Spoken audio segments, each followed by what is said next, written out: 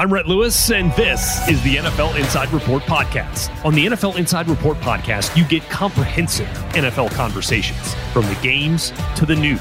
Our exclusive NFL insiders and reporters will get the opportunity to share the full, extensive story, so you'll know what's happening behind the scenes multiple times per week, all on the NFL Inside Report podcast. With the second pick in the 2021 NFL Draft, the New York Jets select Zach Wilson.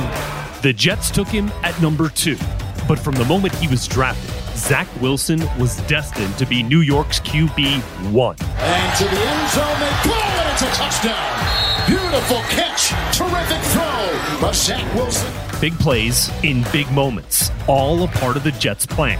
Here's Tom Pelissero. The thing I kept hearing during the offseason was Zach Wilson was making wow throws on a daily basis.